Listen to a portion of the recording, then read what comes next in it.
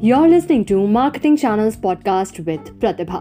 In this episode, we are going to talk about the term BTL. BTL is an acronym for below the line advertising.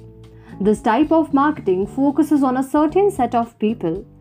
For instance, a leaflet drop in a specified location, a Google AdWords campaign targeting a certain population, or a direct telemarketing campaign targeting specific businesses are all examples of targeted marketing.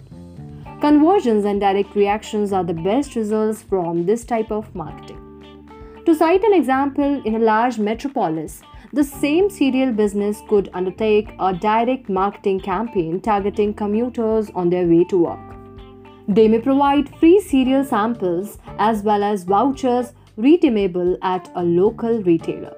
This would be a strategy aimed at a specific demographic to encourage speedy purchases or conversions. I hope you have got an idea about BTL. We will meet in the next episode and we'll talk about TTL in detail. Till then, stay tuned.